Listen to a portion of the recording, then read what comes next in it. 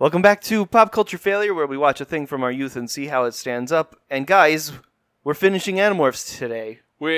Our wildly out of order journey through the Animorphs is over. And only part of it was our fault. I'm Sky. I'm Jake. And I just already told you the thing that we're doing. It's Animorphs, right? Yeah.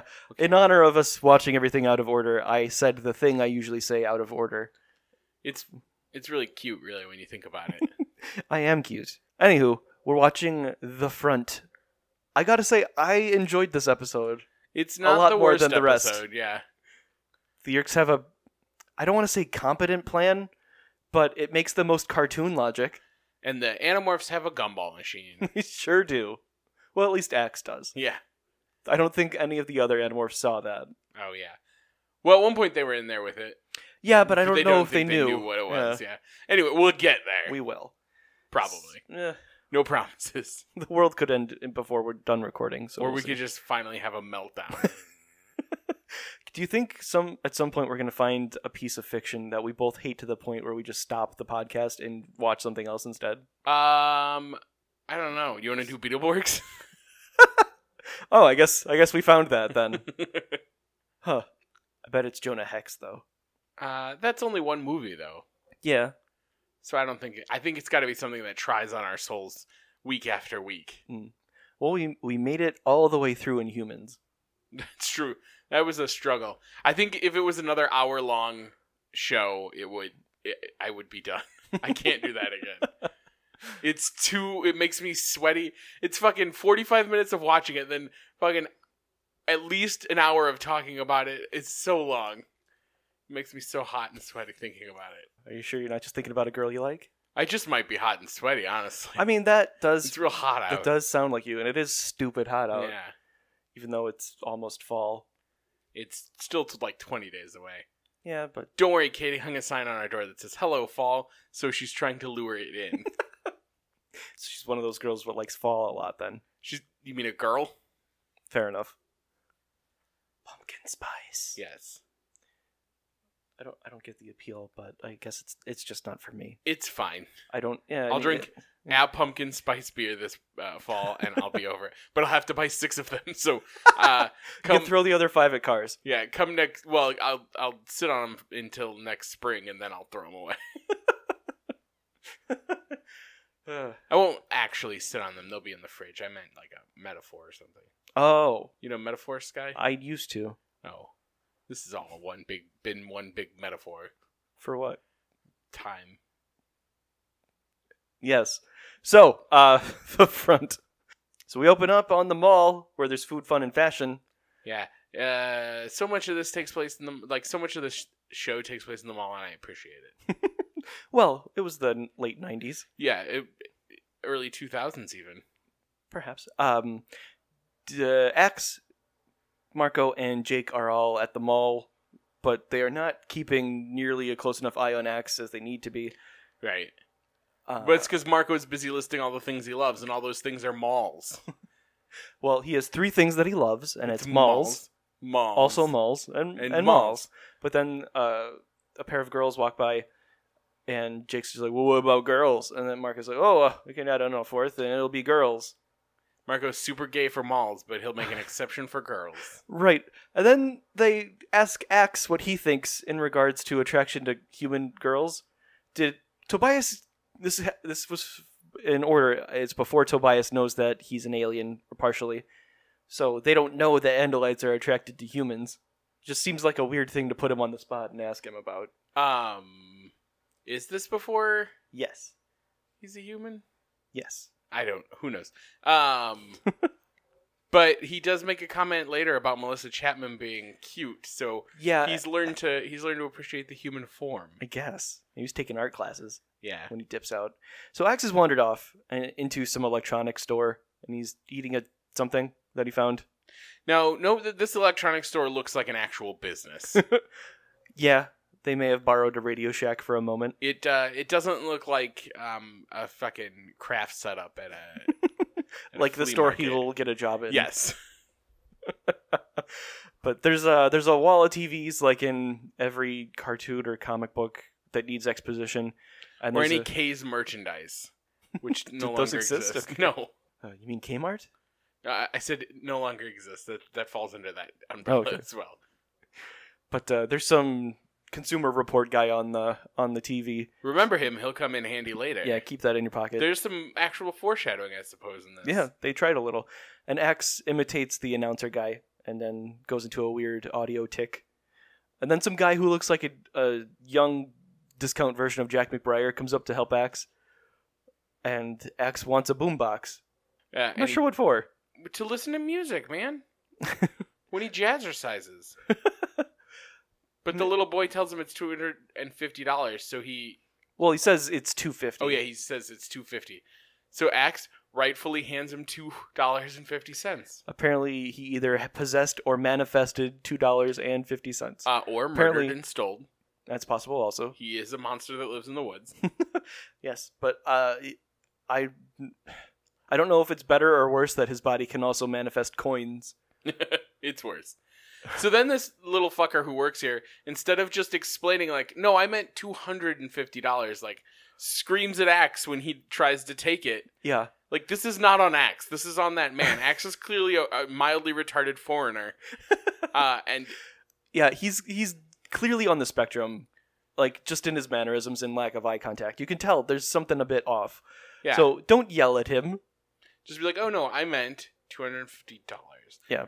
But as they're having a tug of war over the boombox that looked like it was probably way too light, Marco and Jake come over and save the day and explain the situation. And Axe is very, very upset. Rightfully so. They explained to him what a job is and how money works, kind of. Except Jake is under the impression the harder that you work, the more you get paid, which isn't my experience. I think it's the opposite. Yeah. That's the American experience. Because if you're working hourly, it doesn't matter how hard you work, you're going to get paid the same. Yeah. $5 an hour is $5 an hour. Yep. That's how much Axe gets paid later. I make more than $5 an hour. Indeed. I just need you to know that, Sky. Sure. That's why I keep asking for a Patreon. I'm so hungry. We'll see. So Axe decides he's going to get a job, and the Animorphs aren't like, that's a terrible idea. How about we just get you, like, a small radio or something? Right? Like, I don't know why he desperately needs a job so bad. Maybe he's trying to do research on humans? or he's just fucking bored. I mean, that seems extremely likely. But that's why they got him that tiny TV. That's true. He gave that up. Oh, I guess you're right. He did say he was giving that up. That's why he needed a boombox. In the books, he says that human music is terrible. This isn't the book. Maybe he likes talk radio. Yeah. Maybe he just needs to know when it's gonna fucking rain because he lives in the woods. That's fair. So, we come back, and Axe is just wandering by himself in the mall, and there's a lady yelling at a shopkeeper about a watch. Apparently she just bought it and she can't get it to work. Probably because she didn't, read the directions because she's had it for 10 minutes. But Axe notices and walks over, and then he starts just palm mashing all the buttons. Because it's clearly just a calculator watch. But eventually Axe gets it to turn into a TV. Is it supposed to be a TV watch, or does he just know how to make things into TVs? Well, he once magnetized a card just by rubbing it on him, so maybe he can just manifest TVs. Because no one seems that surprised that it's a TV watch. Well, I mean, that would make sense that the lady who bought it would know it was a TV watch, and the guy who owns the store would also know that. I don't know, but she doesn't even say thank you. She just nods at him and walks away. Now let's talk about the man who owns the store for a second. He's wearing sunglasses inside that are yellow. Yes. Like yellow lensed glasses, I mean. Mm-hmm. His shirt doesn't have a traditional collar. I don't know what you call that kind of collar. That I have no idea either. it's like he's from the future or something. Yeah. And then he's wearing a necklace over the top of it that seems to have a coin hanging from it. I believe that's a medallion. Oh, medallion, that's the word. He's dressed like Eurotrash. Yeah, he sure is. His name's Gustav. That's what makes me think Eurotrash. Yeah. So he's just like, hey, kid who just came over and did the thing, how about you work for me? I mean, if you have a shitty electronics store, you do need someone who understands electronics, and sometimes that's how people get a job, man. I guess, but he hires him without asking his name. Well, there is that. or even giving Axe his name. So Axe is just like, yeah, you're going to pay me with money? And then the guy is like, yeah, I'll give you $5 an hour in commission. And Axe doesn't ask what that is. That's probably pretty good for the year 2000. Probably. Or whatever year this was. It's 2000. So, Yellow Glasses guy leads Axe into this really poorly designed pretend store. Like, so there are like cage walls that have paper. Yeah, construction paper hanging from them, and then cameras stuck to the construction paper, or video game controllers, and then little signs on them. Like that one's for a Dreamcast. They look like art installations almost. They do. Also, the guy points at these two cameras and says that they're digital. One of them is clearly a disposable camera they painted black. It sure is. The other one actually does have a digital screen and is enormous. It's the size of a Game Gear. Do you think there are any Game Gears in there? Maybe.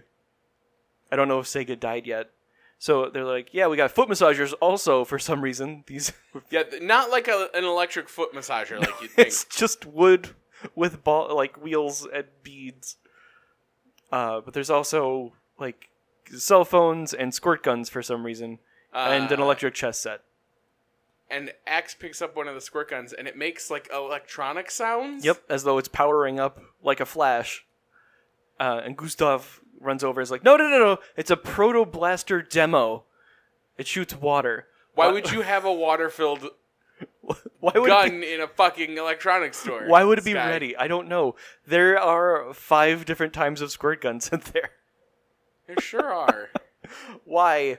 Get your shit together, Gustav. This is why you're going to go out of business. Well, I don't know if that's why. Well, at this point, Axe has already been hired. He didn't need to sign any paperwork, which is illegal as fuck. It's a different time. He's getting paid under the table. And then Axe is like, so what is your name? And I'm Gustav. And then he finally introduces himself as Axe. Or Axe wanders off to look at something else, and there's like a little bit of a clatter, and we see Gus run off after it. So we cut over to Siberia.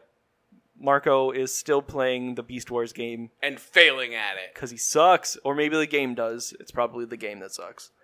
Everybody, I guess, is playing on Axe's dime? I guess so. Because, Marco fails the game, and he's like, I'll never pass this level. And Axe asks him if he wants him to buy more quarters. I mean, that's the best guy to have around, is the guy who literally has no expenses because he lives in the woods, so... Well... It depends on how you met that guy who lives in the woods. Yeah, I guess that's true. But Jake and Marco are like, hey, working man, look at you go. And then Tobias congratulates Axe on the job in the most insincere fashion. Yeah, fuck by you, not Tobias. Even looking up. He's busy playing a game.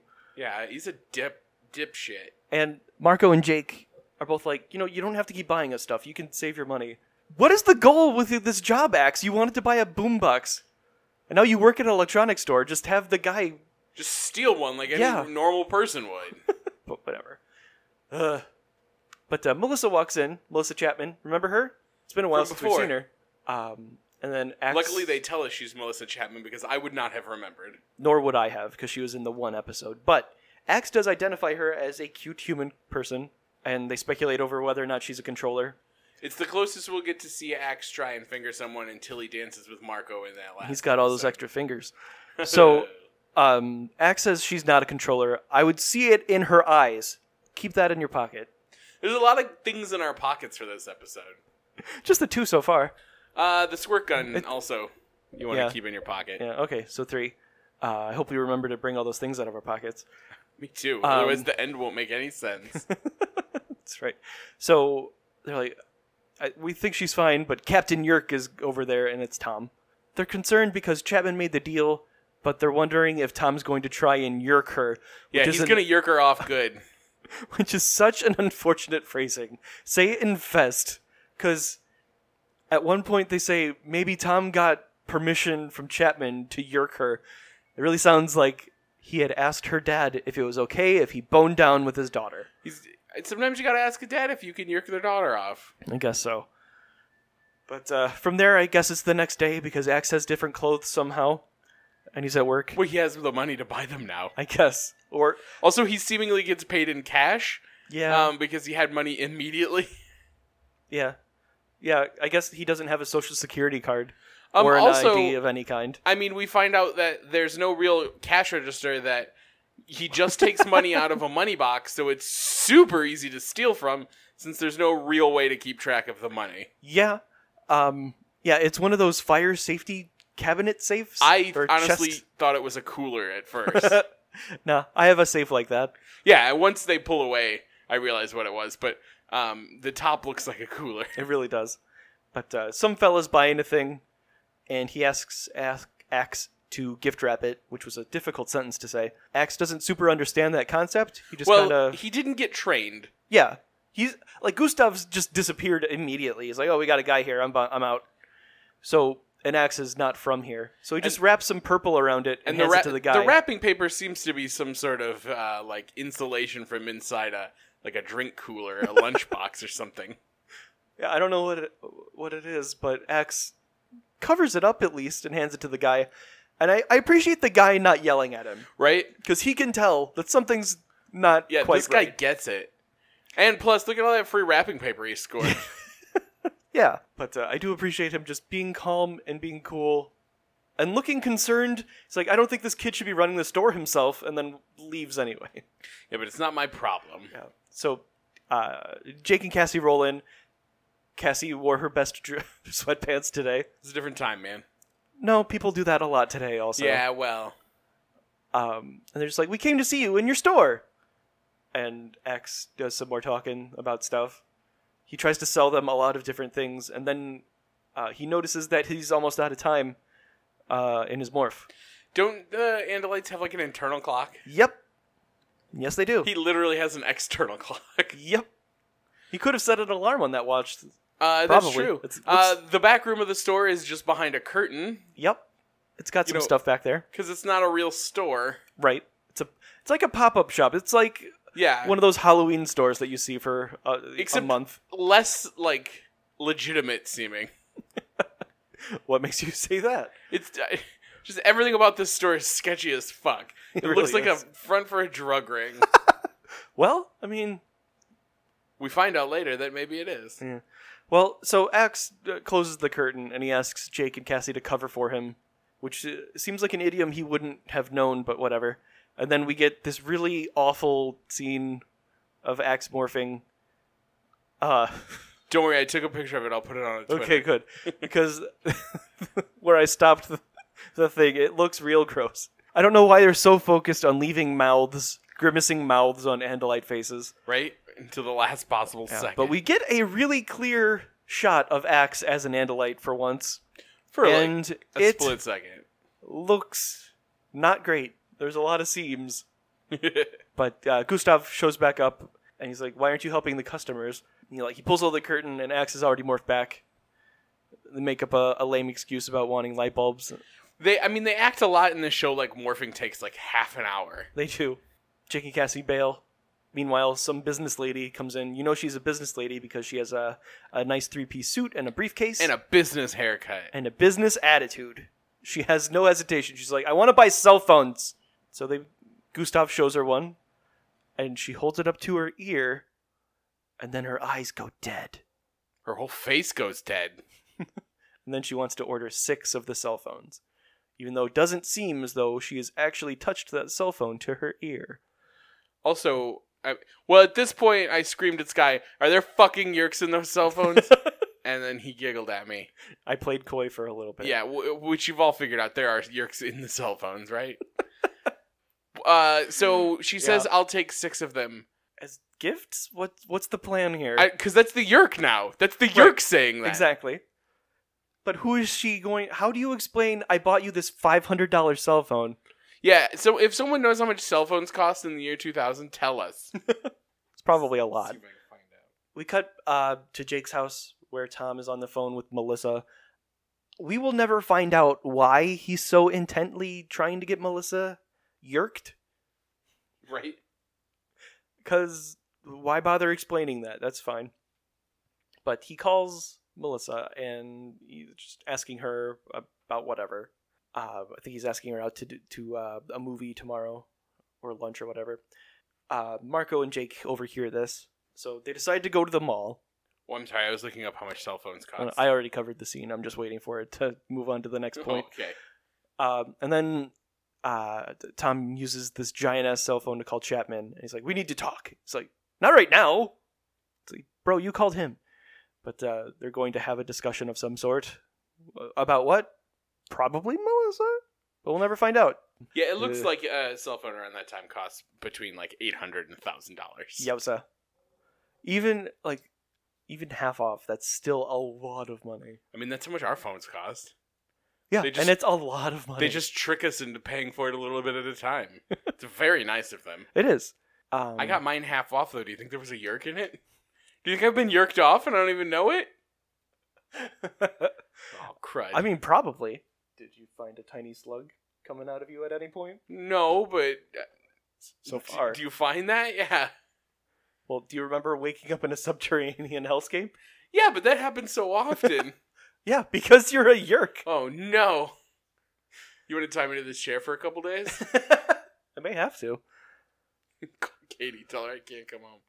Or Whatever. go home. You got a 3-day weekend. I'd rather you take my clothes and go home and pretend to be me. Hey, Katie, I'm Jake. Don't. I'm gonna shave your beard and just glue it to my face. She'll never know. There's ice cream sandwiches. Just constantly talk about how we have ice cream sandwiches. She won't know the difference. Luckily, the dog likes me too. Yeah. Actually, he likes you too much. That'll be the giveaway. The dog's really fond of you lately. No. I don't know, man. That's me as you doing me. I think that's pretty spot on. Yeah, I think so. So, Jake and Marco decide that they're going to follow Tom to figure out whatever shenanigans he's up to. And to do so, they decide to morph bats that Marco forgot that he had acquired? I guess so. Well, they have to play it like that because we don't know they did it at any point. Yeah, I guess they just built up a whole morph arsenal and never told us. By morph arsenal, you mean various lizards and... yeah, like 15 different lizards. Yeah. Cats. Rachel has cats top to down, or top to bottom. And at least one skunk. Do Jake's parents store all of their pots and pans directly on the stove at all times? No, they were slow cooking stuff. Oh, okay. What about that empty frying pan? That was heating up for enchiladas, hamburgers. So Jake and Marco have no trouble finding wherever it is that they ended up with. Yeah, I don't fully understand what's happening, but they follow Tom somewhere, I guess? Yeah, even though the footage that we see of them flying is over the woods and not like following a car or something. Everything is on the other side of the woods in this town. Yeah. But we end up in a warehouse, I guess, where Tom and Chapman... A warehouse that has 2 big boxes in it, and that's it. They're not even that big. And Gustav is there also. And they're discussing a shipment, and they realize that it's not about Melissa. And there's a couple of goons also there with Drake on flashlights. And they discuss the plan involving the cell phones and how if you can't bring the humans to the Yeerks, you bring the Yeerks to the human. Duh. They say that a lot in this episode. There's at least 3 times. So they open up the boxes. Which were not taped shut? Well, there is duct tape on them. But they were not closed, though. Yeah. So Marco decides he's going to get a closer look and drops down. And then there's this scene of these men waving flashlights around at the ceiling and not actually firing the Dracon beams. So, I guess the Dracon beams are disguised as flashlights, so it's not weird that they're carrying them? I guess. Because they seem to be just functioning as flashlights at this point. They're dual-purposed, apparently. And then Marco makes the comment that he feels like the Millennium Falcon in the Death Star. Yeah, avoiding nothing as he flies in a circle. Does he mean the second Death Star? That's a little more apt comment, but it still doesn't really make any sense. Yeah. Well, in the Bat book, they flew through a cave and they had to use their echolocation and not smash into stuff. And I think it's Rachel what says that it was so Death Star, which made more sense because they were moving at a quick speed through an enclosed area. Yes. Whereas here they're in an open ceiling that has maybe like a couple of pipes hanging from it. Yeah. And there were dudes yelling and flashing lights at them. But, I don't know, they escape and Chapman's just like, well, maybe they were just bats. You fucking moron. This is why everyone hates you. This is why that child outranks you. But they're like, whatever. And Jake and Marco escape. And So there's definitely cell phones full of yerks. Let's go do something, I guess. Yeah. They don't state their plans out loud, but it's the next day, I think. And now Axe has a crazy collared shirt on. Well, it has a collar. It's just got this weird, awkward opening in it. It's not a traditional collar, though. Yeah. He should be wearing a tie to make it less weird. But Tom is at his store, and he is picking up a cellular telephone at half ? Price for a girl he's not even dating. A girl that he's trying to yerk off. Yes. Which he shouldn't even have to ask Chapman's permission. He outranks Chapman. Yes. And also, he is physically like 2 feet taller than this little girl. He could just knock her out or bring a Altoid tin full of yerk and just smash it into her ear. You don't even have to try that hard. You just sneak up behind someone and hold it near their ear and it goes right in. Yeah. But whatever. He hands her the package that Axe wrapped up. It was better than the first try. It's true. He is improving. It is day 3 for him. And He's killing it. Jake and Marco show up and they're like, so here's what we did last night. We got a little baddie. Waka waka. Oh, but then they tell him Gustav is a controller. And he says, no, I work with him every day. I would see it in his eyes. Then he has glasses. The revelation that his stupid yellow tinted glasses are what threw him off. And that's so dumb, and I kind of love it. So there's like, so the cell phones are full of yerks. And then to emphasize the point, Axe picks up one of the cell phones that's just there, not in a box or anything. None of them are in a box. No, the one that Melissa does and the ones that they were pulling out of the box at the warehouse were in boxes. The one that Tom has for Melissa is in like a gift box. It's not in like a cell phone box. We don't know what they looked like. Ugh, they didn't look like that with no writing on it. So Axe opens the thing for of the cell phone. It's one of those old flip phones that just has like a little door over the keys. The screen clearly says no service, but also clearly has full service. Yes. Okay. It's very clearly a sticker because it also has a phone number on there, and Axe did not dial any. Yeah. And there's a Lego on it. A picture of a Lego. I think that's a battery. Oh. But Axe goes to put it near his ear, and Jake stops him, and Axe looks at the receiver, and there's a yerk crawling out of it, and then he like spits at it, and then knocks it out on the floor, and steps on it and grinds it into the carpet. Let me ask you this, guy. They got teeny tiny little Candrone arrays in those phones or something? I don't know how... Because what is Gustav coming in, emptying all the yerks out every 3 days and putting them back in later? Yes? Oh, okay. My concern here is that yerk was a sentient creature, and Axe murdered it without hesitation or remorse. Well, that's what his species does, though, so... Yeah, but Jake and Marco also don't say anything? Well, what do they fucking care? I guess. It just seems weird that our main character has just murdered someone without a second thought. Well, you know. Yeah, they discuss if you can't bring the yerks to the humans to the yerks, bring the yerks to the humans. And then Axe tells Jake that Melissa just got a phone from your brother. So Jake hatches a plan to go ruin their date. Yeah, Jake straps on his Captain Buzzkill helmet. He does a really good job. He really does. Meanwhile, and he tells Marco to call Eric and bring him here to help with whatever. And right before Melissa puts the phone to her ear, Jake runs over and turns on full annoying little brother mode. Tom is really convincing at a guy who wants to yerk a girl off who doesn't want to be yerked off. Yes, he is. So Jake decides that he's just going to hang out with him the whole day. And Tom is annoyed, to say the least. But Melissa looks a little relieved to me. Yeah, because this guy who's only a little bit older than her, but looks like he's 15 years older than her, is trying to yerk her off. Yeah. She's just trying to hang out at a mall with her cardigan and her choker that's the same fabric as her dress. To be fair, he did call her and ask her to come to the mall. That's true. But she's scared of him. Well, So I would she be says too. No.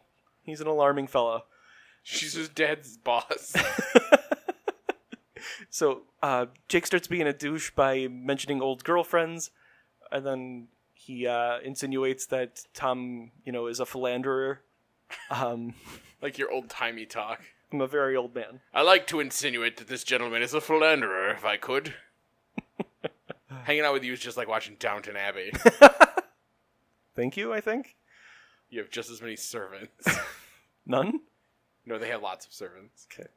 So Dungeon eventually, servants. Melissa has had enough, and she's like, "I'm gonna go home. This is super weird. I don't think I can accept your cell phone Yeah. because this is very expensive." First And of all, we who aren't am I going to leaving. call? None of my friends have cell phones. Right. Because we're children in the year 2000. What am I, a businessman trying to call my cocaine dealer? Sell stocks, buy stocks. Yeah. Did you get the stocks? At this point, Tom starts being kind of a needy little bitch, kind of, because he's like, "Well, I just thought that you could use it even if we don't do." And then Rachel and Tobias walk up, and Rachel saves the day. Yeah. 'Cause- Tobias doesn't, because Tobias is fucked. He's the fucking most useless person in the world. But Rachel's just like, "Hey, we haven't seen each other in a while," and Melissa's like, "Hey, I'm gonna go home right now," and Rachel's like, "I'll go with you." It's very clearly that, I telegraphed, help me, you're another girl, because Yeah. men are the worst, and girls have that whole thing, I think, Yes, to be like, this guy is the worst. this very old As man they should. is trying to get me to touch his phone. I don't want to. So He's trying to yerk me off. You told me to get it all out in this episode. I did. So they go back to Melissa's house. Melissa has a bathroom attached to her bedroom because she's cool as fuck. Either that or she just switched. This is the master bedroom. She called it like Dibs. yeah, like in Mean Girls. So like she sets the box with the cell phone down, and Rachel's just like, "So are you two like dating?" And Melissa's like, "No, he's too old for me. He's a weird older guy who bought me a cell phone. It's super I weird." met him on the internet. This was the time when it was not okay to meet someone on the internet. Yeah, and now it's almost required. Yeah, she is very off-put by this very expensive gift. She should return it, keep the money, and get something cool. Yeah. So she dials 3 numbers, which maybe she was dialing 411 or She's 911. dialing 911. I have this cell phone I need to return. 911. What's your emergency? Old man gave me a cell phone. But Rachel grabs it from her and says, "Oh, it's not on," even though it beeped when she pressed the buttons. Yeah, well, And then she fakes having to barf and runs into the bathroom. Because before Melissa came out, she did crack open the cell phone and saw the yerk in it. So, even though they are the size of a brick, they are durable because that girl cracked it in half and it's still dialed. that's true. Can't do that with an iPhone. You can't do anything to an iPhone. If I sneeze on it wrong, it quits. So, That's Rachel, not true. I drop it all the time. It's fine. but Rachel drops the yerk in the toilet and it looks like a piece of poop. And then she Sure flushes. does. This would not kill the yerk, I don't think, because they swim a lot. But do they swim in water? I don't know. I don't think it would kill it. But either way, it's not like they're looking for that yerk, so it's going to definitely die in 3 days. Right, and Or less. when it hits the fucking sewage treatment plant and gets covered in poos, it'll definitely suffocate there. Yeah, it'll probably get sepsis or some sort of disease. Some The sort of yerks- poo-related disease. Yeah, the yerks can't possibly be prepared for human diseases, That's true. right? Sneeze on one. It'll go iPhone on I you. mean, they're they're in the safety of the skull or in the yerk pool, so they can't be exposed that much unless it's like rabies that affects the brain. I don't know. Anyway, we cut back over to the shitty electronics store where Axe works, and some guy wants to get a cell phone, and Axe says no. Yeah, And he says "But they're out. I'm holding this one right here, and then there's a wall full of them behind me. But apparently the store is giving them away for free with a monthly subscription, which I don't know what that means. I don't know. Back then, that seems like it would have been sketchy. Yeah. Axe says, "Come back in 2 or 3 of your Earth months," and kicks him out of the store. Meanwhile, Eric shows up. Remember Eric? Getting a lot of callbacks. This is the callback episode. Sure is. And Eric is there to help? I guess? I don't know Because he What he doesn't in the does- long run. I don't know what he does, honestly. But they go into the back closet room Behind the curtain. behind the curtain where Oz is, and Axe explains the situation and how there's cell phones with yerks coming, and then Eric says, "We have a saying on my planet that I can't say because it's too complicated into stupid human language, but there's always a way out," is basically what it means. That's not helpful at all, Eric. Right? Well, he says that, and then, well, first Gustav comes. Yeah. And Eric holograms himself into a gumball machine, which is funny, but also, why not just turn into a pile of boxes? Right. That would be way less conspicuous, Eric. Maybe his RAM isn't very fast, so he has to go with the most recent thing he just was. He disguises himself as that so people will touch him in the middle parts there. I guess. It's a very tall gumball machine. It's true. But Gustav comes in basically to say, hey, we got more cell phones coming in. I'm going to go check on them. Yeah. Like we see him walk in the store and then walk back out just for this purpose, but whatever. So once he leaves, Eric turns back into a real boy. But then his entire demeanor changes? Yeah, because then he's like, we still don't know what we're going to do, even though like moments before, what he said, there's a way out of everything, right? Yep. The very last thing he said was, there's always a way out. And now he has completely forgotten that. You're right, he had to delete his RAM and he forgot what he said. Yep, that's exactly it. It takes a lot of work to turn into a gumball. I guess. But he says time is not on our side, and the phrase on our side triggers Axe's memory, and he repeats it a couple of times, and we cut to the next...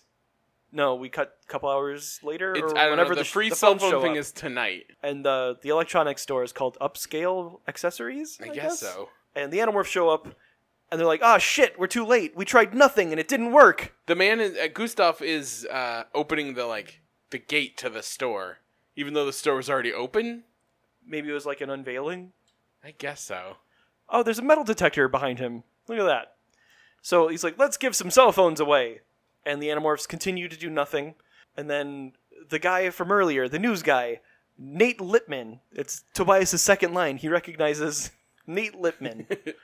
It's Tobias' third line, I think. And in case you forgot, he's the guy what does the customer service. Yeah, that was in our pocket, if I recall. Yes, that was the first thing in our pocket.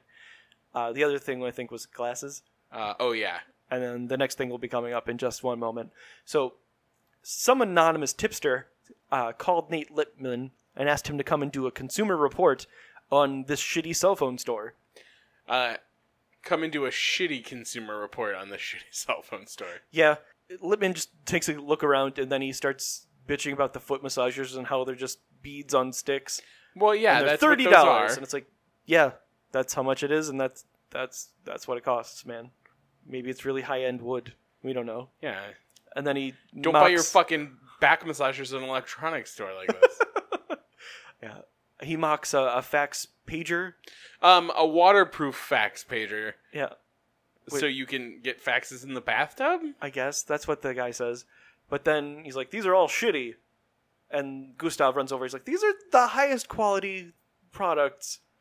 And then he dares Nate Lippman to try a cell phone for himself because he's gonna infest him. But then, as Nate is opening the thing... He's gonna infest him on television! Well, I mean, we saw that lady get yerked earlier. And it was seamless. Pretty much. I mean, her face dropped, but aside from that, it was pretty seamless. Axe grabs the Proto Blaster, or whatever the fuck they called it. The Blastotron 9000, Sky. Yes, sure. And he squirts Nate Lippman with it, and he drops the cell phone, and it smashes open on the floor. And wouldn't you know it, there's a fucking slug in there.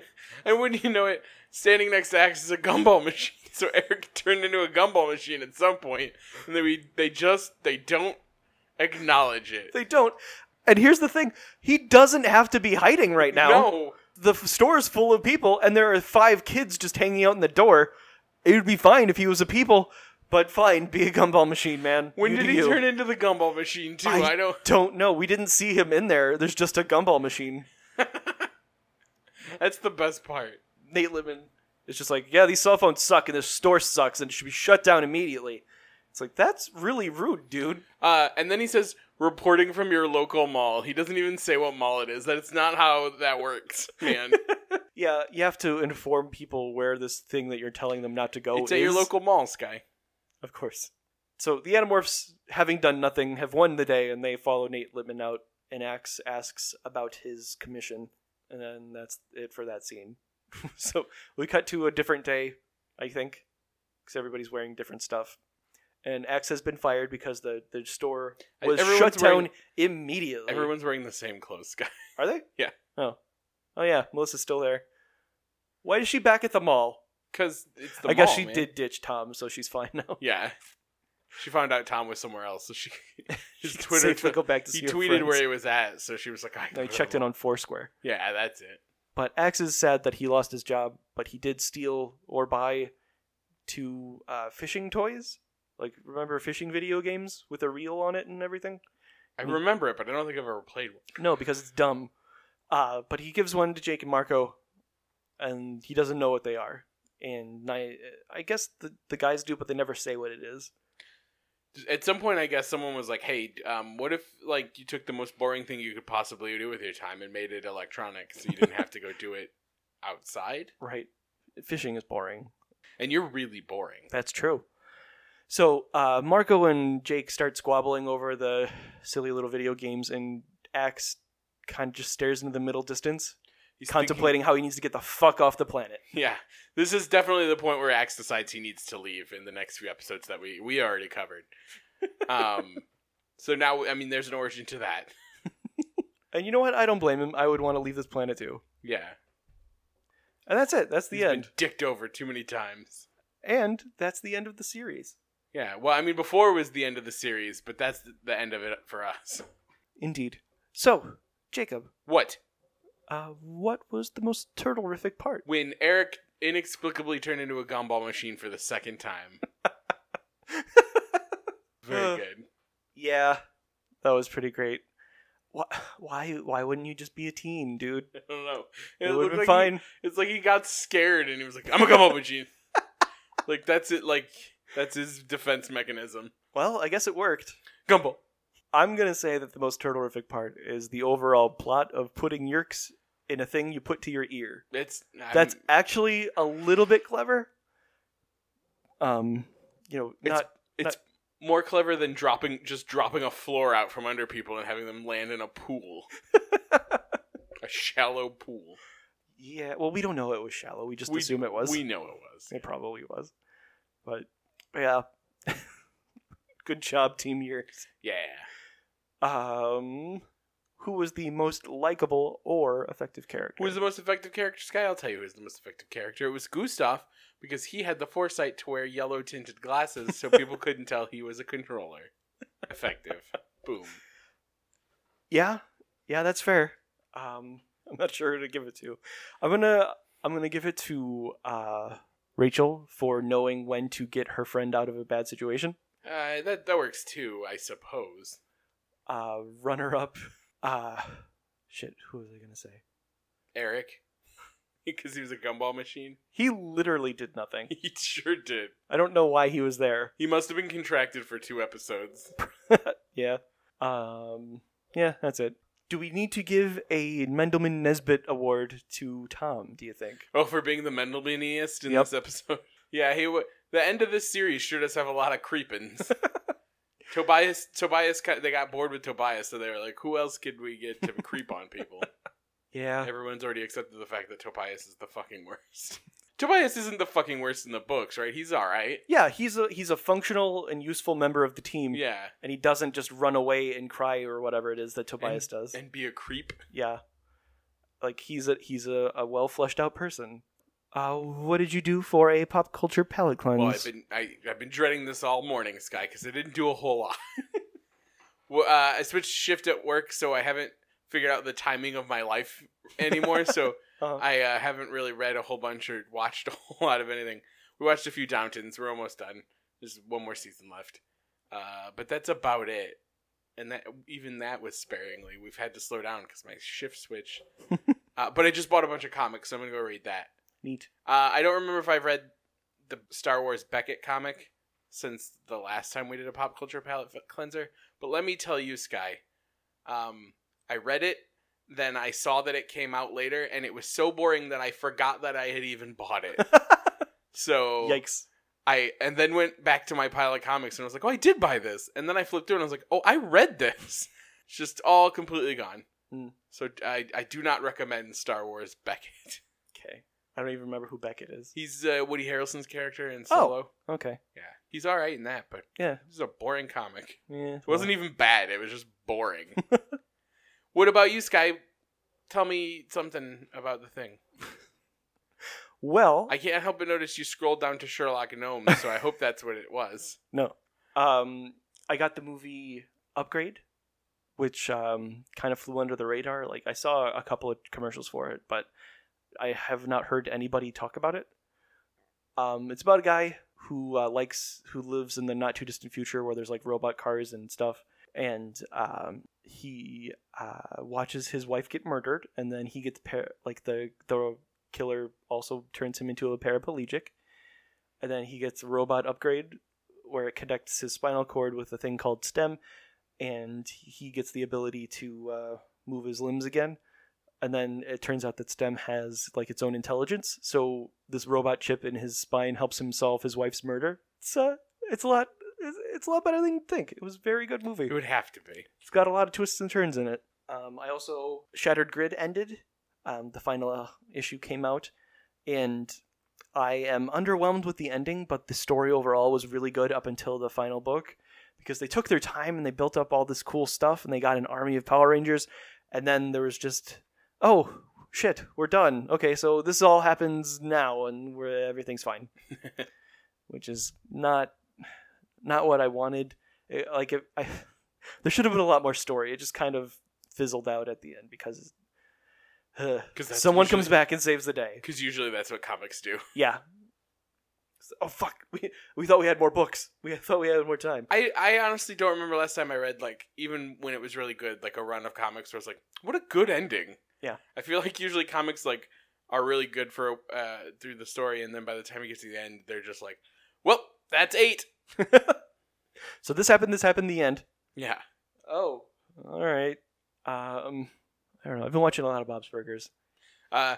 Yeah, Bob's Burgers is what I watch when I don't want to think about what I want to watch, because it's always good, so it doesn't matter. So you don't have to try and or hope. It's just good. Yep. And I appreciate that about that. Yeah. Like, if you watch The Simpsons, you have to go, well, do I want to watch a newer episode and not be as thrilled, or do I want to watch an older episode and be reminded of how great it is? Or you just watch Bob's Burgers, where it's just a solid A+ across the board. Yeah, it does make it easy. Yeah. I feel like I did some other stuff, but I don't remember what it was. But in any event, that will probably do it for this week. And we're done with Animorphs. So Yay! We'll be doing a new thing pretty soon. But someone's getting married, so we're going to take our time for a minute. Yeah. So we don't get interrupted in the middle of a show. Yeah, and also we were supposed to have a guest on, but we couldn't make our schedules work. So I kind of did like an interview with her in regards to this show. So I'll be either splicing that in or placing it at the end of the, this, so you can hear it. He'll figure it out. Yeah. I hope. Splicing it sounds like a bitch and a half. Yeah. So I'm probably just going to end up putting it in. But yeah, that was Christina Woods. She's awesome, and she had a lot of insights that were similar to the insights we had. So that it's good that we all picked up. How many times did she say "yerk off"? Like 3 or 4. Okay, so not as many as me, right? But it's still enough. That's right. But we do have the next season planned. We'll be watching the reboot. This will be a first because I haven't watched it ahead, so Jake and I will be on the same ground. Like everything that we've watched so far, I have seen before. So and I have not. This will be a new experience. Well, that'll be fun. I saw most of the Animorphs when it happened. You've seen them all recently. Like, I saw Turtles when it happened. I saw Animorphs when it happened. But you don't remember a long time ago. Yeah. Yeah, we'll be doing a couple of movies in between in a little hiatus-y kind of season series. More in between episodes. And we will see you after the wedding and everything gets settled. Yeah. With then regular stuff for Reboot! And then after that, who knows? Maybe we'll finally be done with this stupid show. I doubt it, though. Or we'll watch Street Sharks. Maybe. Cowboys of Moo Mesa. There's a lot to draw from. Yeah. Mostly anthropomorphic animals. Yeah. Do you remember the Creepy Crawlers cartoon? I hadn't until you said that. Yeah, that one was pretty weird, too. Where do you think I can watch Mighty Max? I was explaining to Katie what Mighty Max was this morning. That show rules. I know. She was looking at Pilot Pockets, and I was like, do you know Mighty Max? Because her brothers are just a little bit younger than us, so they might have been just on the other side of Mighty Max. Yeah, because there were a lot of small parts. Yeah. And we weren't super old when Mighty Max happened. No. But Rob Paulson does the voice of Mighty Max. Oh, yeah? Yeah. I'd like to watch a few episodes of Mighty Max. I don't want to watch a lot of episodes of Mighty Max. Norman and Virgil. Yeah. What a weird show. Or what a weird premise for a show. A magic ball cap that Oh. will open teleportals. You know what I did watch, Sky? Because I had like 20 minutes before it was time to go to bed. What's that? I watched the food fight episode of Power Rangers with Pudgy Pig. Oh man, there's so much popcorn in those trash cans. There sure is. It's so dumb, but I really like that episode. Everybody likes that episode. Yeah. Everybody loves Pudgy Pig. For good reason. He's the best villain, and they're throwing an international food fair, and they make Zach sell the African American food, and Trini sell Asian food. Like, it's real racist. That could have been by choice. It could have been, but. And then Jason's wearing his, like, sleeveless shirt just selling hamburgers. He doesn't have any shirts with sleeves. I know, but when you're selling hamburgers, you shouldn't have sleeveless shirt. It's a good episode. I like it. Yeah. Then That design of Pudgy Pig is so good. And then Principal Chapman or Kaplan. No, It's Kaplan in that. Yeah. He eats that sandwich at the end, and it's that hot radish. Oh man, I he didn't eats know- their weapons, Jake. He does, and then he barfs them out later in smokes of color. Yep. It's a good episode. It's really good. Oh man, just a pig circle in a Spartan helmet. It's so good. I really need to get that Funko. I don't have any of the other Power Ranger Funkos, but I want that one. I don't disagree with you on any particular point. But yeah, Sky, splice in that sweet interview. joining us today is our guest who we couldn't make our schedules work with, but I decided to interview her anyhow. Christina Woods. What's up? Hi, Sky. Thanks for having me on the show. Yeah, if I'd known when you needed me to record earlier, maybe I could have gotten something to work with both you and Jake. But here we are. Here's what's working. Yeah, that's mostly my fault. I'm gonna go and take the blame on because I'm not going to drag you. I probably could have said something in the many times that we've spoken in between when we started this podcast and now. But I didn't, and here we are. But Here we are. because I know that you haven't listened to any of the podcast yet, when I have a guest on, when we have a guest on, but Jake's not here, it's just me, we have a series of questions that we ask them. So, Go for it. first of all, were you a fan of the Animorph book series? Yes.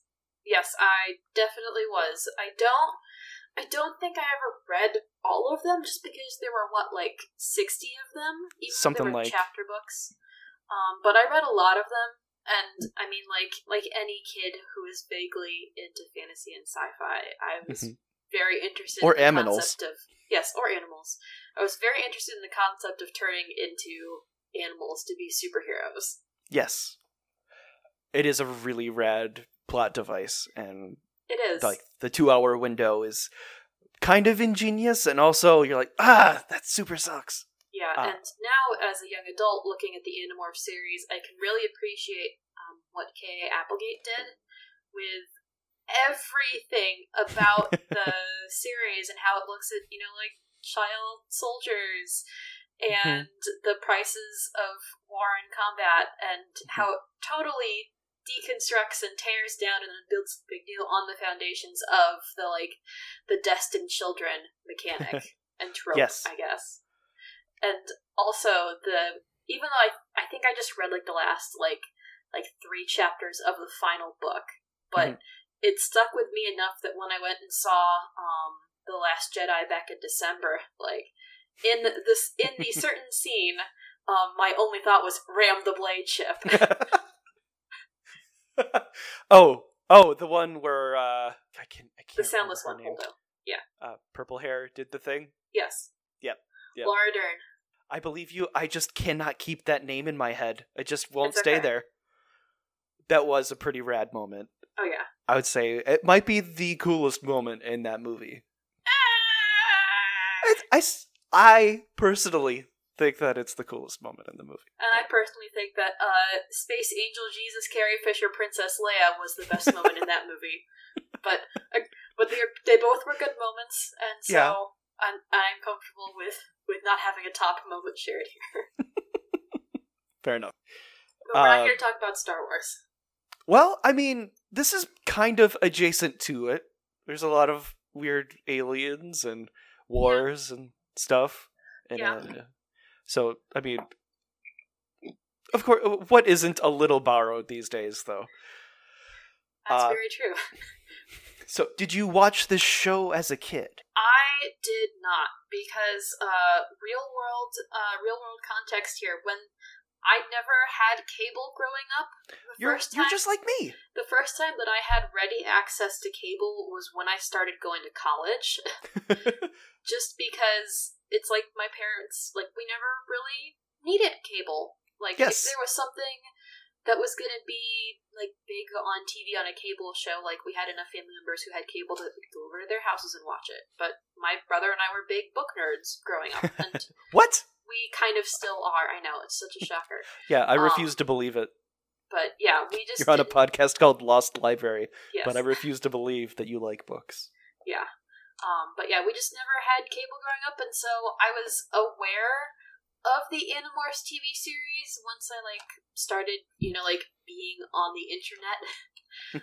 Sure. But I hadn't seen any of it until yesterday, the day before we were recording this. Oh, no. That kind of sucks. Yeah, I grew up without cable as well, and, like, the books themselves on the covers would have little logos saying, hey, we've got a TV show now, you should watch that. And that was really the only time I ever wanted to have cable and didn't have it, because you don't know what you're missing if you don't have it, so it's not a big deal. Yeah, that's true. Though I find as an adult, I have a lot of, like, people my age who, like, oh man, remember Double Dare? And I don't know what that is. I mean, I think part of that might be, like, the fact, just, like, the different age disparities within our friend circles on the internet. Yeah, Really. okay. Bones crumbling into dust. Huzzah. So, did you have a favorite Animorph? I don't... It's been such a long time since I read the books, and since I was a kid reading the books, that I don't really remember. I mean, like, now it would probably have to be either, I don't think I could really pick a favorite Animorph because they all have such good traits. I think that baby Christina, when she was reading these, probably liked Tobias a whole lot, but now I'm just like, everyone is good and Tobias is decent. Yes. In the show, Tobias is the worst. He is a little baby who runs away a lot and doesn't contribute enough to the team. Yeah, I could tell by his grand total of like 5 lines that he had in the episode. Uh-huh. And the way he gets the morphing ability back is real dumb. Is it similar to the way that he gets it back in the books, where he, like, time travels back to himself, and then he inhabits the hawk that he was acquiring when they first got the hawk morph, and then he acquires his human body, and then time travels back to the present, so now he can morph into his own human form? The weirdest thing is they did partially that story, and that is not how he got the ability to morph back. God. Instead, he picked up a disc that Elfangor threw at him, and it gave him the ability to morph again. Yeah, I know. Okay. Okay. Yeah, they did the story where that happens. Why wouldn't... Okay, fine. I'm not on the writer's board of this show that happened. 1998 or 1999. Yeah. So, how did you feel? Did you read the David saga?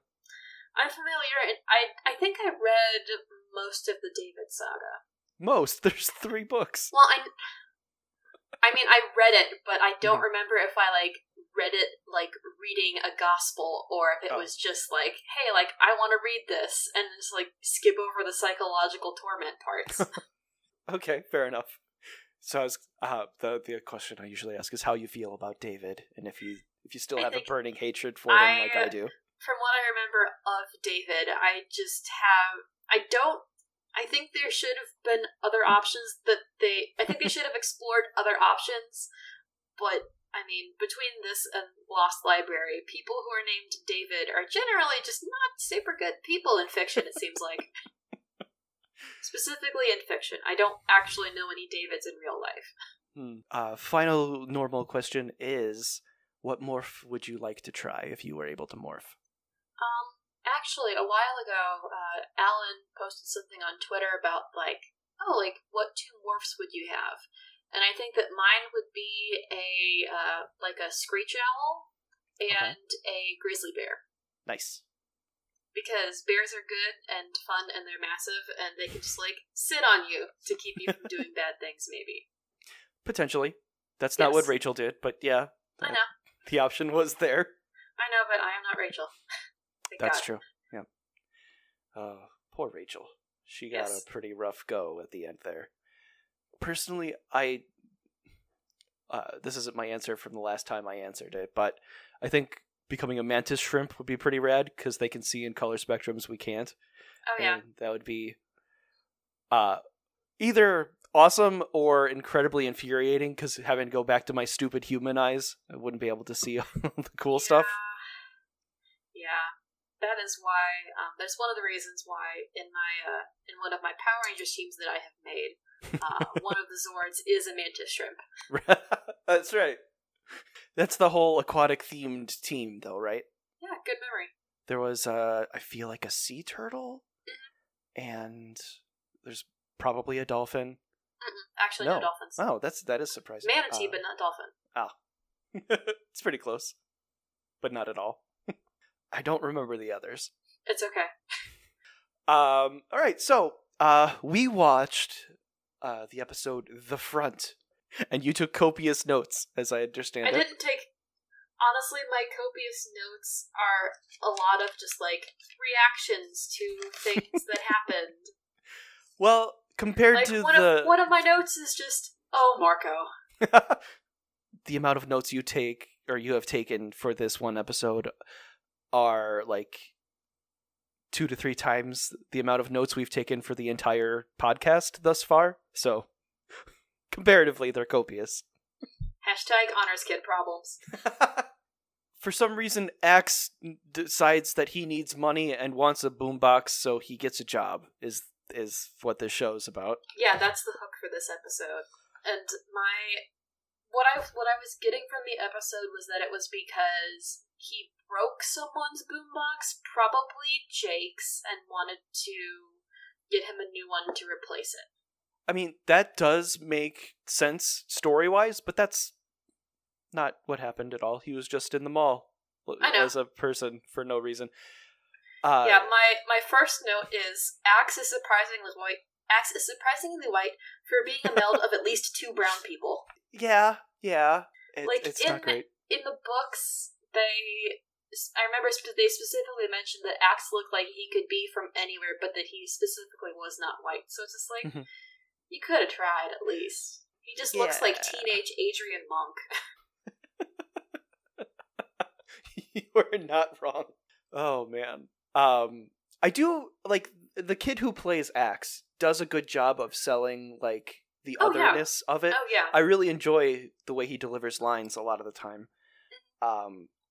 Even though it kind of just comes off as maybe on the spectrum. Yes. That was definitely what I was getting from some of the portrayal. Like, when there's a guy who comes in and he asks for something to be gift wrapped. Oh, yeah. And Axe just kind of folds some purple colors over it. And he gives him a look like...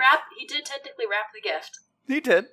And the guy looks at him quizzically and is like, yeah, this kid's not quite right. So he doesn't say anything and he just leaves. I'm glad they didn't have it be like a blow-up yelling at Axe kind of thing. Because the guy understood a little and just went about his day. Yeah. They hadn't invented the "can I see your manager" haircut yet, so he was safe. Yeah, that's true. Oh man, what did you think of Axe not being able to tell that his boss was a yerk because he was wearing stupid yellow sunglasses? I think that's dumb. Although, to be fair, in the books, from what I remember, they really didn't have any way of telling who was a yerk aside from like overhearing them or like or observing changes in behavior. So like, it's not as unrealistic. In the book, when Jake got controlled, Axe noticed immediately. Same deal in the show, but Jake wasn't wearing stupid yellow sunglasses. Yeah, because I think I remember that Axe mentioned something about like, oh, like they're like you can see it in their eyes, or Mhm. something like that. And it's just like, really? But Yeah. you know what? If that's your basis, I'm not gonna knock you, Animorphs. You did at least establish a criteria for it. I guess that's fair. Yeah. The plot that the Yeerks have in this episode is probably the most competent and clever plan that they have in the entire series. What did you think of it? I guess it makes sense, but one of my notes that I had was why is anyone buying cell phones when they have video watches? That's true. There's a lady.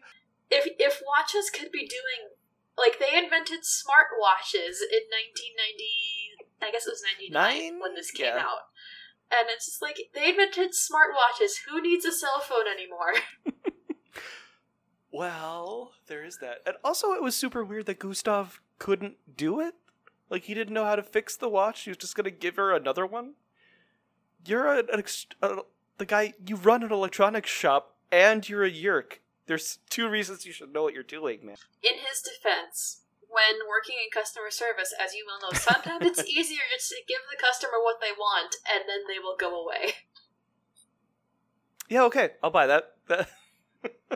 Oh, before I forget, one of my notes from the beginning of the episode is pays per boombox.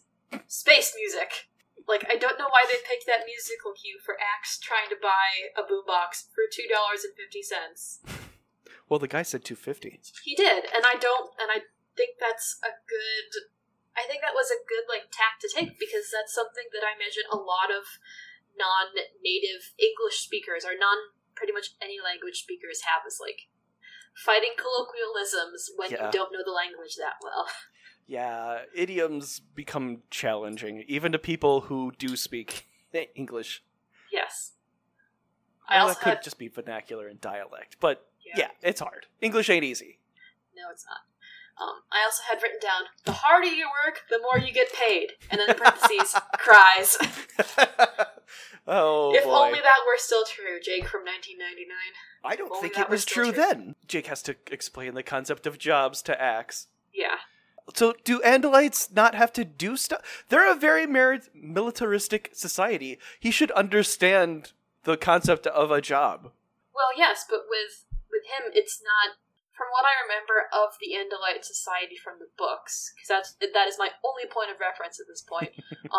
It's not as much of a. They don't seem like they really have an economy or commerce.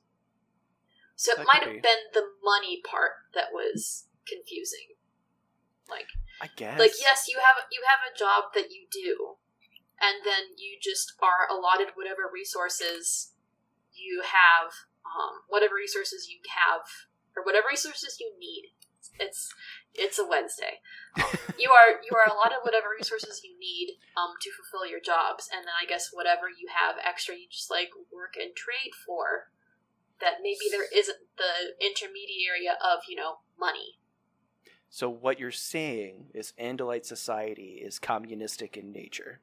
I mean, if it's communistic, it's definitely a very militarized communistic society. And it's probably more of a meritocracy than anything, but... full disclosure, I don't know what a meritocracy, is that what the word was? Yeah, meritocracy. You get promoted for doing good things, like people get like field promotions. Like if you do something really cool in a battle, you get promoted to general or whatever. Okay. So it's kind of like Buddhism, but in military form? I guess. I'm not really familiar with Buddhism, so... Fair enough. Well, the whole crux of it is basically you do good stuff and good stuff happens. Yeah, kind of, I guess. Only with this, it's more like you do good stuff and then you get elevated in society. So that does sound more accurate to Andalite life as I understood it from the books as well. It doesn't really at any point come up in the show. Of course it doesn't. As you'll notice, Axe spent 90% of his time in a people. And yes. You did get to see the Andalite, which is something that doesn't always happen. That was concerning. From the episode that I thought was the front, I was very impressed with how like Visser 3 looked when like backlit. Mhm. But as soon as the lighting went to the front, it was like, oh boy. Yeah, did you You guys notice tried. how did you notice how there was no horse half evident? Yes. Yeah, you never see the horse half. I don't blame them. Horses are difficult to try and rig up with costumes, especially if you're going to fit a human in there too. Yeah. In one of the first episodes, they paint a horse blue. Like, that's part of the actual story. Like, Cassie morphs a horse and they paint it blue so they can distract some controllers, and they just paint it from that tracks. the legs down, which is hilarious. I was gonna call it the horse's waist, but I don't think that's right. Oh, wait, V3 wasn't in this one though, but you did get to see a very well lit Axe, and you got to see his graphic mouth morph. They focus on it so much. From this one episode where I think there were a grand total of 3 morphs shown, like, just from that very small sample size, like, why didn't a TV show where the whole premise of it is built around turning into different things invest more money in their special effects to turn into different things? Well, the book that I got on this show when I was but a tween or whatever age you are when you're in 5th or 6th grade. Tween. Okay. Well, when I was that old, they said that most of the budget went towards the special effects in morphing, and that it took a preposterous amount of time to get it done. Like 2 months worth of work for one morph. And we have come very far away. And I don't blame them. It's just like, it's something where I wonder if maybe like practical effects would have worked better, maybe. Yeah, even in like little stages or whatever. Yeah, because like look at Jurassic Park, that had a lot of practical effects in it. Look at Star Wars, also a lot of practical effects. They had the budget to back. Well, maybe not Star Wars at the time. They both did have good budgets. I do allow for that. But yeah, you're right. That Jurassic Park, it still holds up to this day. It like, especially that scene where the T-Rex has just gotten out and it's looking in the window, and the little girl whose name escapes me, she moves the light into its eye and the eye dilates. Yeah. That's so awesome looking still. But yeah, they don't think they time travel to dinosaur times, which would have been so cool to see. But at the same time, it would have been horrible because they wouldn't have had the budget to work with. No, they would not have.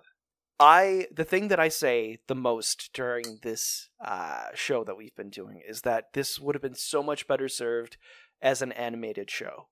Yes. Because you don't need to worry about real-world logistics when it comes to morphing.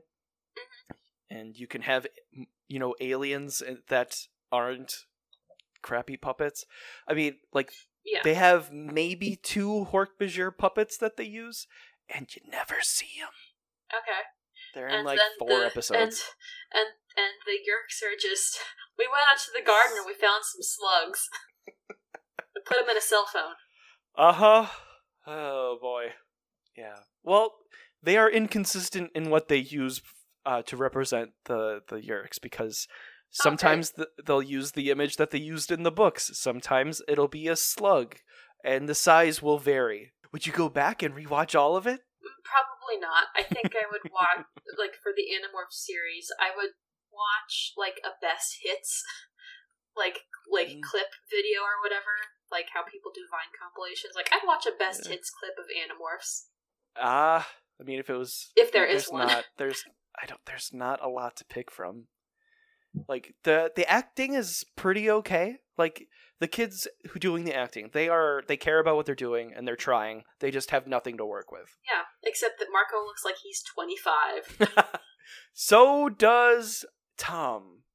He is the oldest man on set, and it really made me uncomfortable that he was trying to date Melissa. Yeah, which I appreciated, because in what was actually a really, really nice scene of ladies supporting ladies when Rachel went in and like, hey Melissa, like, do you want me to walk you home? And she was like, yes! I was like, oh good, like, she clearly doesn't want to be around Tom. Yep, And- she decided that she had homework to do and Yes. bailed on their date. And the girl club, the standard motto for women everywhere is like, nope, like we get you out if you need to get out. And then later in the bedroom talking about like, or I guess when they were at Melissa's house, just like, oh yeah, like I think Tom's too old for me. It's like, yeah, he is. Yeah, He is. the young lady who plays Melissa is probably about the age they're supposed to be playing, whereas the guy playing Tom is like 43 and has a mortgage. Oh my god. He looks so much older than all of those kids, and I don't even know if he's supposed to be in high school in this show. I don't remember. I could do a Google real quick, but I don't remember. Well, like I know the books he was in high school. He's only like 2 years older than Jake. Yeah. But why Yeerks want teenagers who have no authority over anything is beyond me. Alpha, recruit 5 teenagers with attitude. I guess that worked out for them. But the episode Jake and I just watched previous to this one, the plan that the Yeerks had was there was a dance and they were going to blow up or weaken the floor so that when the king and queen of swing was announced, all of the kids would tumble into the Yeerk pool, and that was the plan. It's not a terrible idea, Well, but it depends on how far these kids have to fall and how many ankles are going to get broken. Because, also, stop infesting children. Like, maybe go for their parents or other adults. yeah. You know, people who have some sort of control in society. So, are there any other highlights of the show you would like to talk about? My first note when seeing Tom was, who is this dime store Chris Evans? Oh, man. You know, you're not wrong. Yeah, so I had that note about dime store Chris Evans. Mhm. I very much so appreciated that we got to see Cassie, one of the heroines, in sweats. Because it's like, yes, like, you don't have to look good all the time. You can wear sweats and still be a teen protagonist. Yeah, they're kind of true to her character in the regard where she generally is wearing work clothes, like she's in Good. coveralls sometimes. For the dance, she was very dolled up and she looked very nice. And she had a nice skirt, like a work casual outfit for school one day. But for the most part, she's the only one who does stuff. Like, the girls don't get great defining personalities. Like, Really? they're kind I of had interchangeable. absolutely no idea. Yeah, shocking, I know, because Cassie had 1-2 lines in this episode? I think she had more than Marco. Or Did not she? more than Marco, I think she had more than Tobias. Oh, that's fine. Tobias can shut up. It's preferable if he does.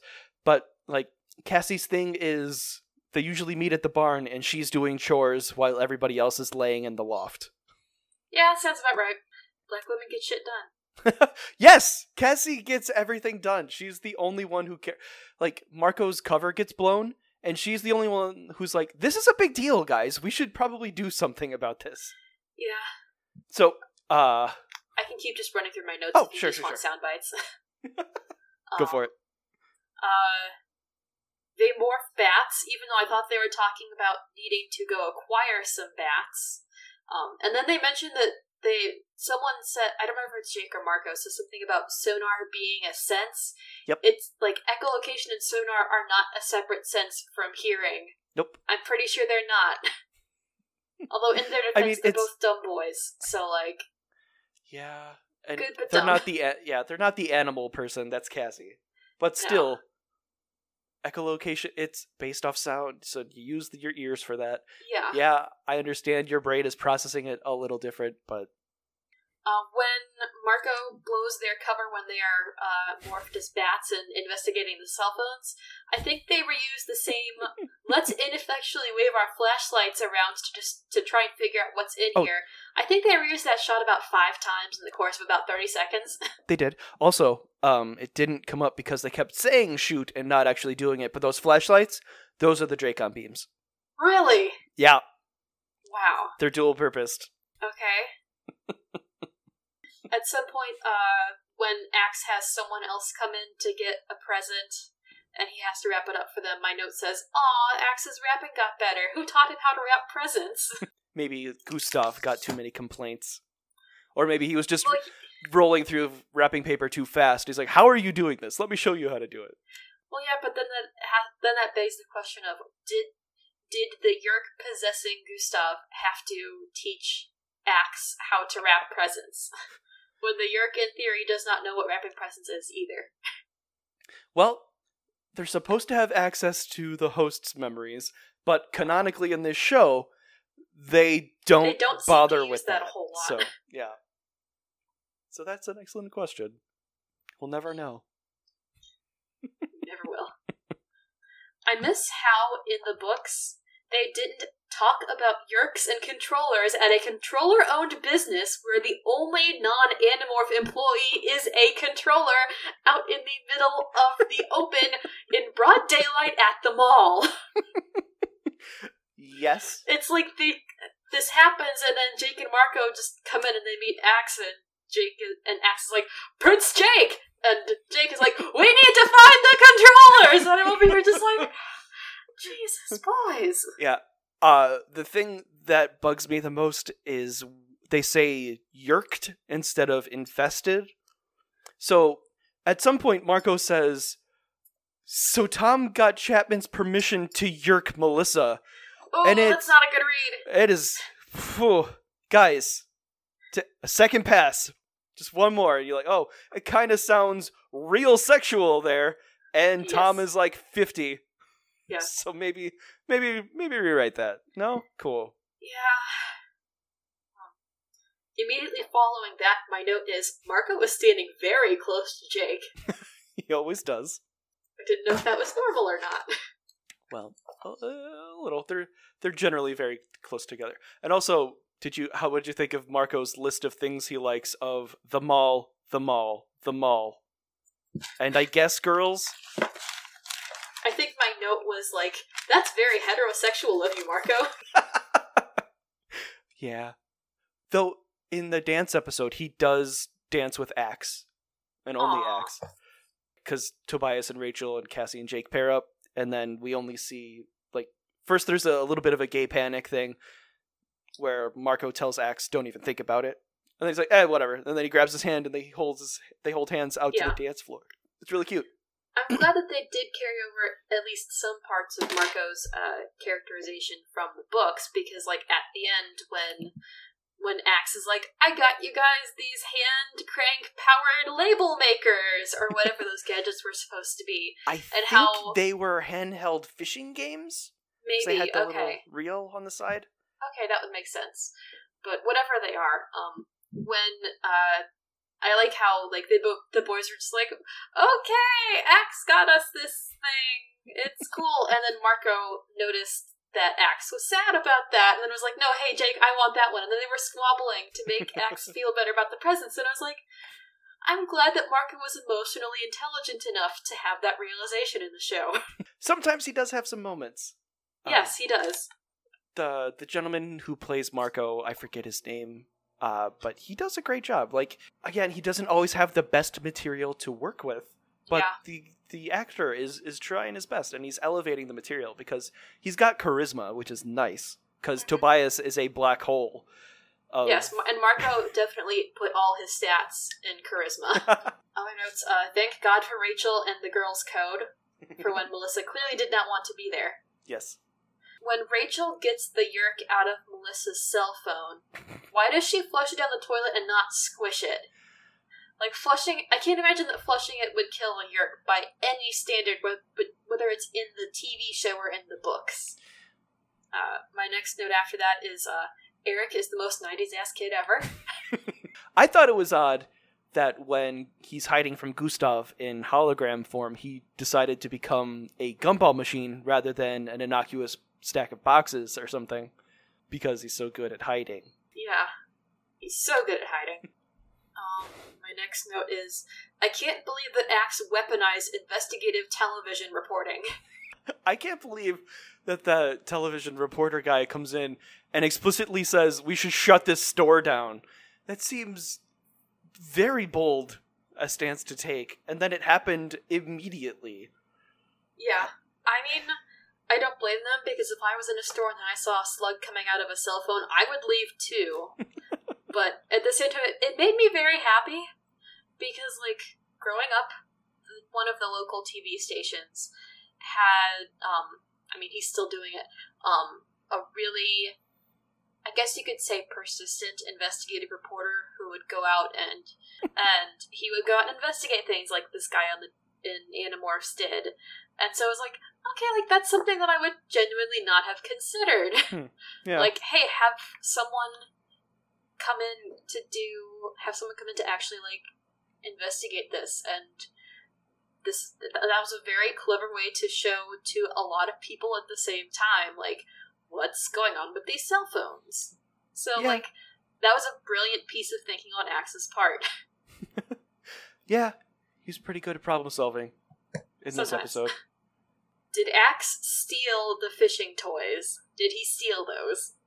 Or did Gustav Yerk just be like, nope, just, I don't care anymore. Just take everything. Honestly, I feel like any of those options are likely.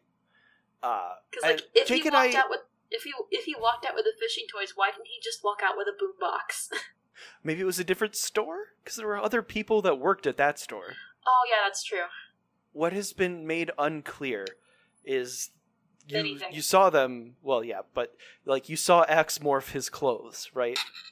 Yes. Right. So, we are unaware about the rules about how you can morph stuff, because at one point, Jake morphs, and he has, like, sunflower seeds in his pocket, and Marco's a rat, and he finds them in there. As in you and Jake don't know? Because I do remember what those rules are. Well, we know what the rules are supposed to be. Oh, okay. But in the show, they play yeah. very fast and loose. Yeah. So, like, I actually, the episode that I watched, I think was probably the first part of the episode that you guys just covered, the one with the dance. Yes. Because it was the one where it started off with, like, Jake and Marco in some kind of science museum. Yes. And then they morphed back into sweatpants. And I was like, that's not how that works. He's like, oh, I have a camera. But then he can't morph back with the camera, even though he had the camera in his pocket when he morphed from Homer the dog. That's right. What's even weirder is Axe, when he acquired the 4Kids DNA to become the Axe the People, he also acquired their clothes. So he morphed clothes out of nowhere. I'm not sure where where it came from, but he had it. And he morphed to people, and he had cash in his pocket. So we don't know if he can just manifest cash. Jeez. Or what happens to it when he demorphs, because... I don't use this lightly, but this is even less internal consistency than Power Rangers. Is that matter coming from his body? Like, is he a little bit shorter every time he manifests cash and deals it out? And how does he know does he have to make a decision to physically morph part of his existence, part of his matter into cash? Right. Like, why is there hoodie DNA? Like, why can he morph a hoodie? I don't understand. There's no rhyme or reason to it, and they don't make any attempt to explain it, so I don't know why I'm stressing out about it, but I just thought you would like to know. Thank you. My last note is that Axe has an internal monologue and stares off into the middle distance while Jake and Marco squabble over the gadgets. Yep. Axe just completely dissociates from what's happening around him while he thinks about things that he likes, including hamburgers. Well, that's more on character with Book X than anything. But I just thought it was funny that it was just like a slow zoom out from Axe as he just like sits at the table and just stares and has his monologue. Yes, oh yes, I do like certain things, like hamburgers. Mm-hmm. It's like, okay. Yeah. Cool. You like hamburgers. Good for you, I think. Yeah. He never just crushed like a tray of Cinnabons like I wanted to see him do. Aww. Which is very disappointing. But yeah, it was a strange episode. So we do a thing at the end of every episode. It's the terminology is a carryover from the Ninja Turtles season that we watched. I'll ask you, what is the most turtle-rific part? It can be either the worst or the best part.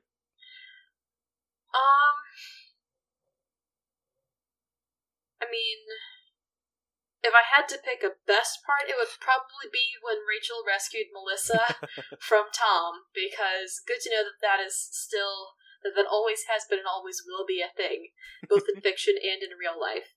But if I had to pick just like the absolute silliest part, it would be the part where Axe is paying for the boombox at first with $2.50, and as he's handing over the money, just the ridiculous 90s space music plays with every coin that's deposited, and as the clerk grows more and more confused.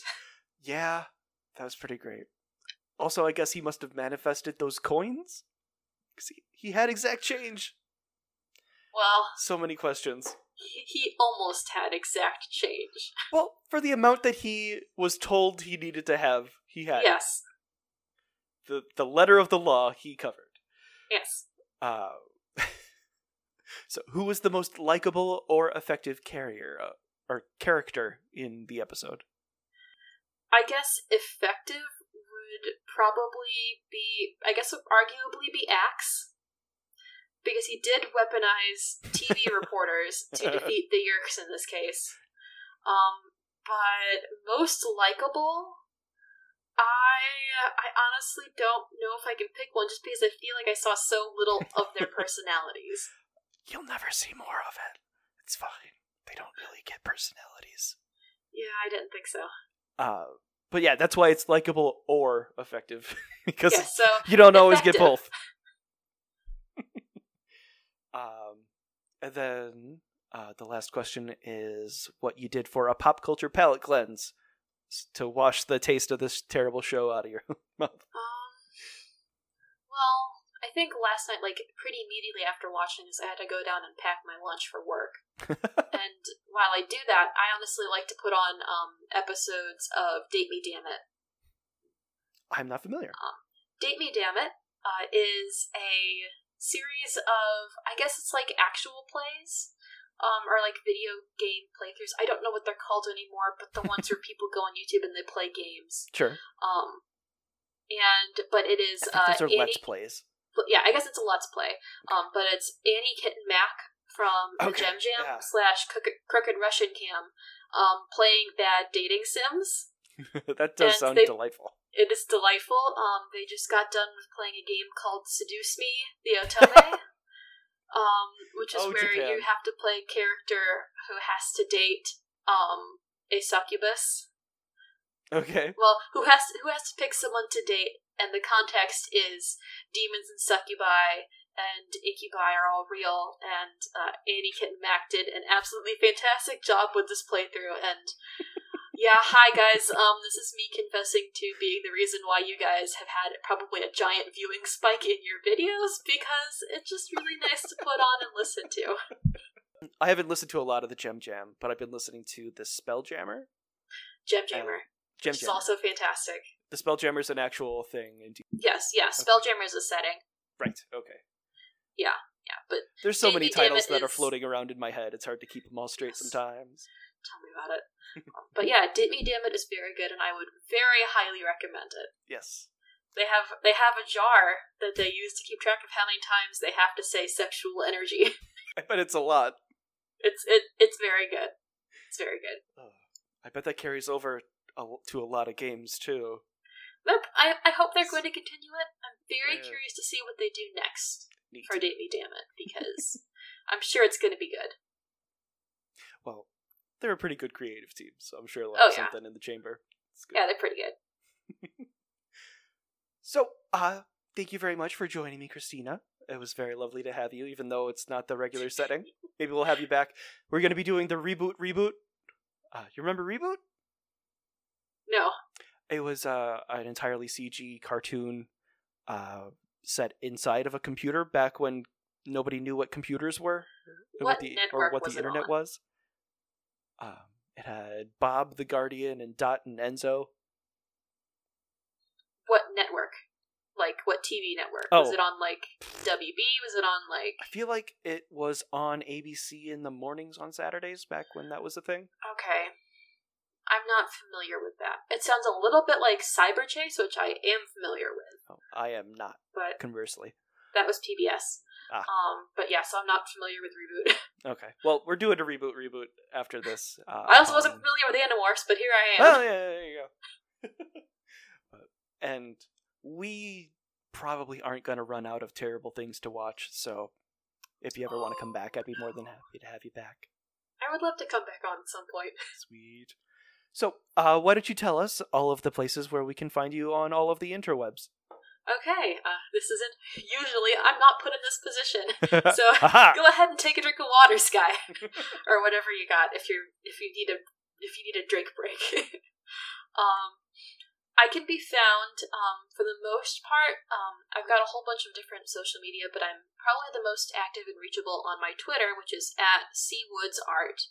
I also have Tumblr and Instagram. Both of those are Christina Woods Art. As far as other podcasts go, obviously I'm here on Pop Culture Failure, but I have my own podcast, which is The Home for Wayward OCs, where we talk about our original characters, the good, the bad, and the self-inserts. Sky has been on that show.